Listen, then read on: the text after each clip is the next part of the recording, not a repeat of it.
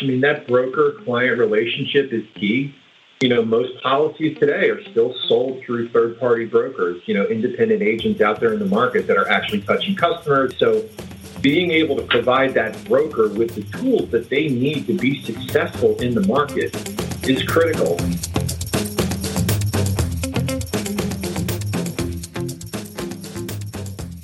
So I'm pleased today to have Rowello on. He is the Vice President of Cloud Strategy and Transformation at Oracle. Welcome, Rob.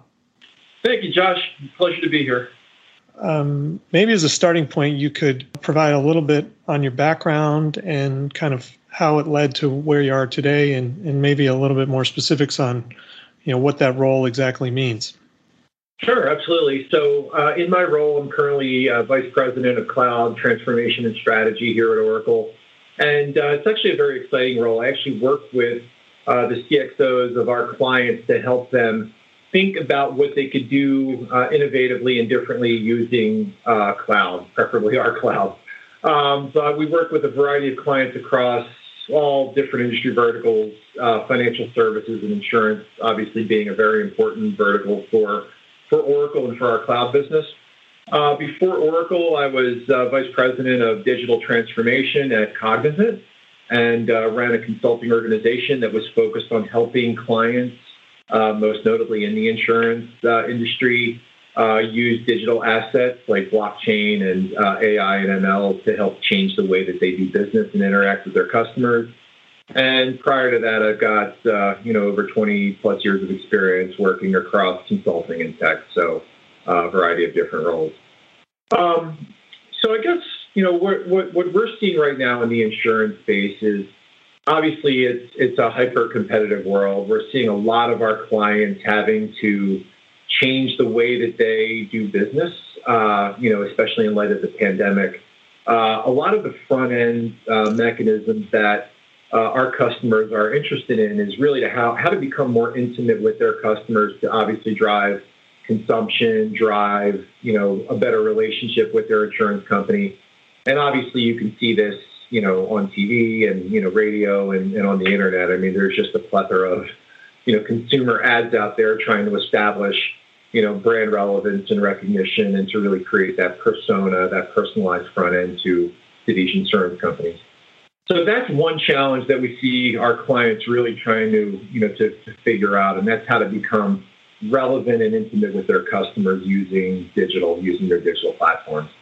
On the back end, that's really where the fun begins, and that's where we're seeing a lot of the innovation. So, obviously clients in the insurance industry are about managing risk and pricing that risk to provide insurance products to their customers, whether it's life insurance, property and casualty, health insurance, or even auto.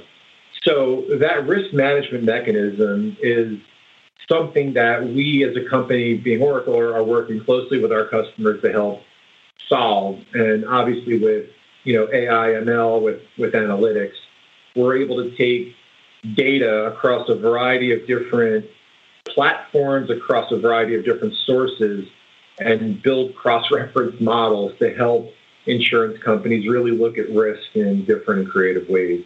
And that's something that I think will continue to evolve throughout the industry. And, obviously it leads to more profitable, growth for these insurance companies. They're able to better price risk into the premiums that they sell. And they're also better to, they're better able to target customers that they want to cover. So, from a technology perspective, it's all about data, and it's all about trying to bridge those gaps across that data. So, I was having a conversation with someone else, just the other day, and their comment was, insurers have more data than they know what to do with. So, can you maybe explain? You mentioned plugging gaps, but can you maybe explain sort of the approach you're taking, or sort of either how to help them better understand their data or better leverage their data through AI, ML, or other types of analytics? Yeah, absolutely. So, historically, when insurance companies price products, they ask basic questions about, and you couldn't really get too personal, but they ask, basic questions about where do you live, demographics, they were able to ask about, highest level of education, et cetera, maybe pull a credit score. And then from that, they're able to triangulate and make some assertions about what your risk profile is using some pretty large, vague sources of data. Now, especially with the advent of social media, you can opt in and, insurance companies are now able to tap into that as a source. So, some customers are really giving that information to insurance carriers and, we're seeing people get targeted ads specifically from insurers based on, data that's mined over social media. Auto insurers, now there's devices that can be plugged into the dashboard of a car that gives, the auto insurer better information about driving habits and aggressiveness and, how frequently you're behind the wheel, et cetera. So these things, didn't exist 10 years ago. And, now we're seeing these new sources of data being able to be analyzed. And that's really where the rubber is going to meet the road. And again, it's all about managing risk. And it's also about customer acquisition. So, insurance companies are fighting for the same pie. And, there's only so many drivers in the United States. There's only so many homes that need homeowners insurance. And, obviously everybody's fighting over the same, the same addressable market. So how do you become relevant to consumers that are changing in demographics? And, obviously, the target demographics getting younger. We've got people now that were born, right around the year 2000 starting to enter the workforce, and they're buying cars and they're buying homes. So, targeting, millennials is going to be completely different than targeting, someone that maybe was born in the baby boomer generation. So all of this information that's out there is going to be essential for these insurance companies to target those customers, build those relationships, keep these customers active throughout the lifetime of that relationship.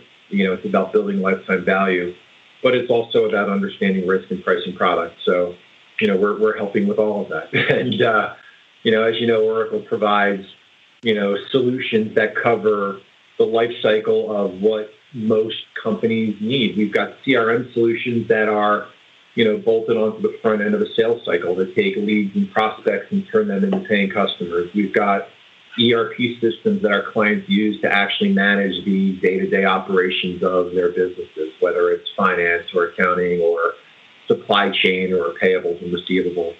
And then we also sell HRM systems, human resource management systems. And, at the end of the day, banks and insurance companies are people. And, although the way that the workforce has shifted over the course of the past 18 months, people are working from home, you don't see people in branch offices anymore, but there's still the need to provide ways for people to interact with customers and interact with their employers. So we're involved in that whole life cycle.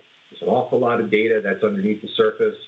People are starting to experiment with how to build those causal relationships. And, I think right now we're probably in the second or third inning of a 9-inning game, and, things are starting to pick up. Do you have an opinion on sort of where the most immediate challenge is, or where a client of yours or a carrier might be able to get the most bang for their buck these days?